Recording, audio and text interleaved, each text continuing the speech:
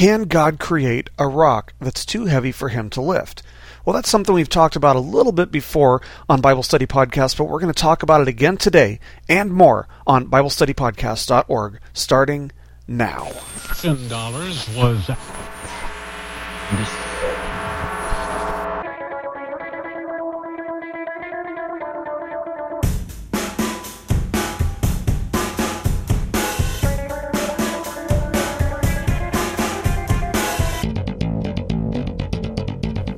Hello, everybody, and welcome once again to BibleStudyPodcast.org. Today is January the 21st of 2009. It's a Wednesday, and of course, today being a Wednesday, we're doing apologetics.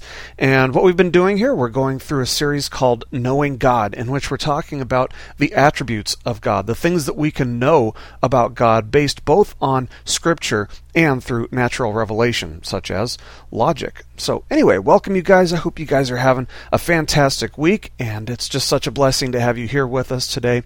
And I wanted to bring something to your attention today, and that is the fact that I have been having this debate back and forth with this Oneness Pentecostal cult pastor on BibleStudyPodcast.org on the website. And if you want to see that, you can go to the Q&A lesson. I believe it's the September part 1, maybe it's part 2 in September.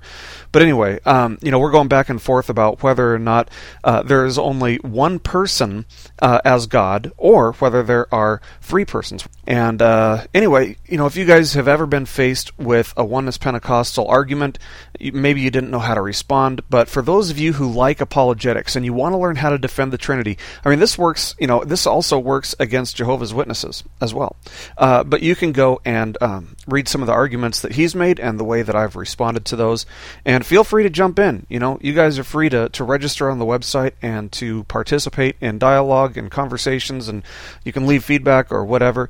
Those of you who are on Facebook, on my network on Facebook, you guys probably saw the link that I put up there for it. So anyway, if that's something that you guys would like to see, by all means, you definitely can. I also want to let you know that in the coming weeks, either next weekend or the weekend after, we're going to do a Q&A lesson. I'm going to put it up on either a Friday or Saturday, probably a Saturday. But if you have any questions, go ahead and send those in to me. My email is cleanslate.ministries@hotmail.com. And, you can include questions about, God or spirituality or Christianity or anything in general. And I'll try to, give you the best answer I possibly can in light of Scripture. So anyway, be looking for that. And if you have any questions, go ahead and send those in to me. But anyway, let's go ahead and get started today with a quick word of prayer. Heavenly Father, we just thank you so much for your word today. We thank you for revealing yourself in Scripture and in nature. And Lord, we just pray that you'll lead us into truth today about you and your nature. Help us to get to know more about you. And Lord, if there's anything distracting us right now, if there's anything that is drawing us away from you right now, I pray that you'll remove those things in the name of Jesus in order that we might concentrate on you. In Jesus' name, amen. Well, as we've gone through our study of God's attributes, we have consistently noted at the end of each and every lesson that there's this thing called process theology that denies several of the attributes of God, which Christianity has historically affirmed. At the end of our previous lesson, which was on God's immeasurability, we talked about the distinction between process theology and open theism. They're very similar. It's very easy to get these confused, but if you'll recall, process theology teaches that God cannot do certain things, such as know the future or prevent evil, and open theism teaches that God chooses not to do certain things, and the open theism movement specifically focuses on God choosing not to have knowledge of future free actions of free agents like you and me. And considering that process theology believes that God is incapable of doing certain things, it's clear that they deny God's omnipotence. And there's a huge difference between God choosing to limit his power and God simply not being able to do something. And that's why process theology borders on being heretical, whereas open theism doesn't, at least not in the same sense. There are some things that are questionable there for open theism, but it doesn't border on being heretical in the same way that process theology does. But in light of the rise of process theology being taught in our churches, in our pulpits, taught on podcasts, it's clear that God's omnipotence is an issue which really is being questioned by many today and being rejected by some. Nevertheless, Christianity has historically attributed omnipotence to God. So, given the controversy surrounding this attribute, this is actually something that's going to require very careful consideration. And of course, for those of you who are joining us for the first time, I do want to welcome you here, and feel free to sit in on this lesson and get what you can out of it. But we do encourage that you would go back and listen to every lesson that we've done in this series, just because this is really teaching, it's not preaching, and in order for you to really know where we are, you're going to have to understand some of the terms that we're working with. So there might be some terms in here that you don't understand. There might be some presuppositions that we have that you might not realize. So it might be best for you to go back to the very beginning, if this is something that you're interested in, studying God's attributes, and go through all the lessons in order, and then you'll get caught up to where we are. But anyway, let's go ahead and start off by defining omnipotence. What's omnipotence? Well, first of all, let's just note that it's a term that has a few very significant misunderstandings, and so we'll need to pay close attention to some of those when we get there. But when we look at the word omnipotent, we find that the word can actually be broken down into two separate words. First of all is omni, which means all, and potent, which means powerful. And so thus when we say that God is omnipotent, what are we saying? We're saying that he is all-powerful. However, the definition doesn't stop there. There is a necessary clarification that must first be made. That God is omnipotent doesn't mean that we believe that God can do absolutely anything. And a lot of Christians, they're familiar with the verse that says all things are possible with God. These words are found in Matthew chapter 19, verse 26, Mark chapter 10, verse 27, and Luke chapter 18, verse 27. We're also all probably familiar with the verse that says, I can do all things through him who strengthens me. Of course, this is what we read in Philippians chapter 4, verse 13. So, do these verses mean that God can create something that is logically impossible, such as a triangular circle? Can God create an uncreated being? No, this is not what omnipotence entails or includes. This is not at all what omnipotence means. These are things that are logically impossible. A three-sided object cannot, in the same sense and at the same time, be circular. To create an uncreated being is equally nonsensical. And so therefore, when we say that God is omnipotent or all-powerful, we mean that God can do whatever is logically possible. God's power is only limited by his nature. And when we say that, we mean that God can't do anything that contradicts his nature or his essence. Scripture affirms, for example, that it's impossible for God to lie. This is what we read in Hebrews chapter 6, verse 18, and we also find it in Titus chapter 1, verse 2. There's nothing illogical which would prevent God from lying. In other words, lying is not logically contradictory or anything like that, as evidenced by the fact that probably all of us have done it at some point or another, but God is prevented from doing so because part of God's nature includes the fact that he is ultimate truth. God could not be ultimate truth if he was capable of lying, and so therefore it's impossible for God to lie. Similarly, 2 Timothy chapter 2, verse 13 tells us that God cannot deny himself. So there are some things that God can't do. He can't do something that defies who he is, or goes against what he is, or something that is logically impossible. And further, the fact that God is omnipotent doesn't mean that God must exercise his power. He's not obligated to do so. He is free to limit the use of his power, but he's not able to limit the extent of it. With that being said, God must know all that he knows, but he doesn't have to do all that he is capable of doing. And of course, we're going to talk about God's knowledge to a greater extent, and whether God has exhaustive foreknowledge of the future in a future lesson, which God knows, since God knows the future exhaustively. Oops, spoiler alert. But anyway, moving on. Now that we have a clear understanding of what it means for God to be omnipotent, let's just go ahead and take a quick look at the abundant evidence for God's omnipotence as revealed throughout Scripture. First of all, it's worth noting that every time you find the word Almighty used in reference to God, it's an affirmation of His omnipotence. And this is a word that we find 48 times just in the Old Testament.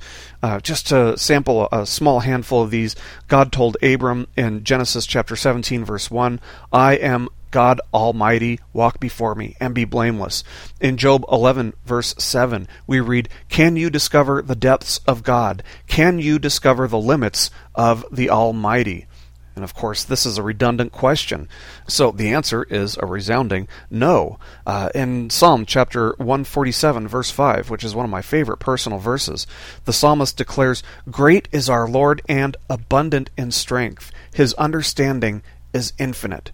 And then Jeremiah wrote, sovereign Lord, you have made the heavens and the earth by your great power and outstretched arm. Nothing is too hard for you. That's what we read in Jeremiah chapter 32, verse 17. Now, we also find support for God's omnipotence in the New Testament, in addition to the New Testament verses that we've already covered, which affirm God's all-powerful nature. In 2 Corinthians chapter 6, verse 18, we find God referred to as the Almighty. Paul wrote of the, quote, surpassing greatness of His power in Ephesians chapter 1, verse 19. In Revelation chapter 1, verse 8, we read, I am the Alpha and the Omega, says the Lord God, who was and who is to come, the Almighty. And then in Revelation chapter 11, verse 17, the 24 elders fall on their faces and say, we give you thanks, O Lord God, the Almighty, who are and who were, because you have taken your great power and have begun to reign. I think it's also worth noting that in the Latin Vulgate, which was the Latin translation of the Bible from the Middle Ages, but the Latin Vulgate uses the word omnipotence for God, and that's where we derive the word omnipotence from. Further, if you'll remember back to our first lesson, we talked about how all of God's attributes refer to His single essence, His singular essence. And you'll also recall that one of the attributes of God is that He is infinite. And so therefore, any verse which speaks of God being infinite in any regard also speaks of Him being omnipotent. In other words, if God is infinite, He is infinite in all of His attributes, since He's simple. But we can't say that God is infinite in one sense, but not in another, because by doing so, we deny His simple nature and must affirm that there are parts of God. But again, as we covered in our lesson on simplicity, and we've covered over and over, if God has parts, then He cannot be infinite. So therefore, to summarize, the verses which affirm God's infinite nature also necessarily affirm God's omnipotence. And finally, many of God's actions indicate His omnipotence as well. To have created the material universe ex nihilo, and that's Latin for from nothing, God must have unlimited power, and the same holds true for every instance in which the physical laws of the universe were momentarily defied in a miraculous action. And so Scripture thus affirms God's omnipotence from the first verse of Genesis to the very last verse of Revelation. And of course, God's omnipotence is in harmony with all of His attributes, since all of His attributes are said of His one essence. For starters, God's omnipotence logically flows from the fact that He is pure actuality, since that which is pure actuality has no potential. It only has being. And yet potential is what limits what a being is capable of doing or not doing. Well, God has no potential, and so therefore there is nothing which limits His capability which is outside of His own nature. And so thus the fact that God is pure actuality logically implies that God is omnipotent. Secondly, God's omnipotence also flows logically from the fact that He is infinite in His being and in His nature, as we discussed just a moment ago. Whatever God has, He is. Therefore, you'll remember, whatever can be said of Him can be said of His entire being, since God has no parts. So therefore, if God is powerful at all, He is necessarily infinitely powerful. Since God has power, it must be said that God is power, since God's nature is identical to his essence. Not surprisingly, this is also an attribute which Christianity has affirmed from the earliest church fathers. Augustine wrote that, quote, God is rightly called omnipotent. And he goes on to say, we call him omnipotent because he does whatever he wills to do and suffers nothing that he does not will to suffer. He would not, of course, be omnipotent if he had to suffer anything against his will. It is precisely because he is omnipotent that for him some things are impossible. And of course, we've already discussed why certain things are impossible for God. It's because he is unchanging in his nature. Aquinas noted that, quote, his might or active power is infinite, end quote. John Calvin wrote that, quote, God is deemed omnipotent, and then he goes on to say, because governing heaven and earth by his providence, he so overrules all things that nothing happens without his counsel, end quote. Jonathan Edwards also wrote that, quote, he is possessed of omnipotence. So clearly this is an attribute of God which Christianity has consistently affirmed from the very beginning of the church. Now, there are several objections to God's omnipotence that we will have to take a pretty good look at here. First of all, the most common objection goes something like this. It goes, if God was all-powerful, he could stop evil. If he was all good, he would stop evil. Yet evil exists, and so therefore God is either not all-powerful or he is not all good. And in response, just looking at this argument overlooks several things, the least of which is human freedom. I mean, think about it. If God were to stop in and prevent every evil from occurring, then the person making this argument would be prevented from even thinking this argument. Now, I don't know what measures God would take to prevent the person from even thinking this argument, but I think that both sides can probably agree that allowing for personal freedom is the morally superior option. More importantly, however, is that this argument doesn't take into consideration the fact that God has promised in his word that a day is coming when he will bring an end to all evil. He will defeat evil. And so thus the argument is turned on the skeptic to go something like this. We would say in response, if God was all-powerful, he could stop evil. If he was all good, he would stop evil. Yet evil exists, and so therefore evil will be defeated someday. God cannot defeat evil if he doesn't allow it to exist. You know, the fact that God is omnipotent and all good is a guarantee. It's money in the bank that evil will be defeated. So that's the first argument that you might hear, and that's a big one. You will run into that if you are active with your apologetics. A second argument against God's omnipotence was it was actually posted once on BibleStudyPodcast.org, and it boiled down to this. This is what this atheist was arguing. He was saying the only way for God to be omnipotent is for him to be able to defy the laws of logic. If he cannot defy the laws of logic, then he himself is bound by the same logic that we are, and is thus not worthy of being worshipped. And in response, of course, the laws of logic flow from God's very nature. God can't defy his nature. We don't believe that God has the ability to do that which is impossible, logically or otherwise. It would be illogical to assert that God could be both omnipotent and impotent, that is not powerful, in the same sense and at the same time. You know, this is not a qualifying factor in our understanding of God's omnipotence. When we say that God is omnipotent, we are affirming that God has unlimited power and can exercise that power in accordance with his nature, but not against his nature. So in other words, we're saying that God can do anything that is logically possible. We're not affirming his ability to do that which is not logically possible. So don't miss the fact that the laws of logic flow from God's nature. It's not like he is under them like we are. He's not bound by them the same way we are, because they flow from him. They don't flow from us. So for that reason, he is worthy of worship. Now, remember that response. Remember the response that we just gave to that last objection, because we also use it against a third objection that you might run into when we're talking about God's omnipotence. And it goes something like this. An omnipotent God can do anything. Can God make a rock too heavy for him to lift? Man, I can't tell you how many times I've seen an atheist either write that like on a message board or send it to me in an email. You know, I got an email on it once, and we actually did a whole lesson on that once. But the inference here is that if God can't create a rock that's too heavy for him to lift, then he couldn't be omnipotent, because an omnipotent God should not only be able to create a rock of any size, but he should also be strong enough to lift it. So let's talk about the response real quick. And if you want a more detailed response, you can actually go ahead and find that lesson on BibleStudyPodcast.org. It was one of our first lessons. It's the lesson on the fallacy of equivocation. But in response, this argument really defies logic because it equivocates between types of power.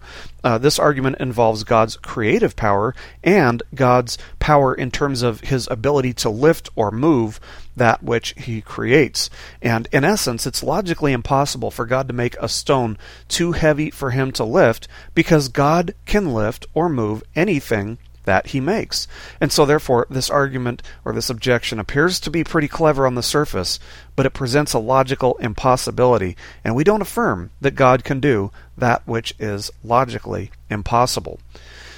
A fourth and final objection or argument is that if God is omnipotent, then why can he not limit his knowledge?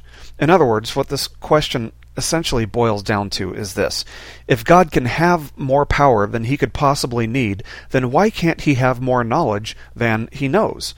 And in response, it's pretty clear that this is logically contradictory. God does have more power than he could ever possibly use, but he cannot have more power than he already has.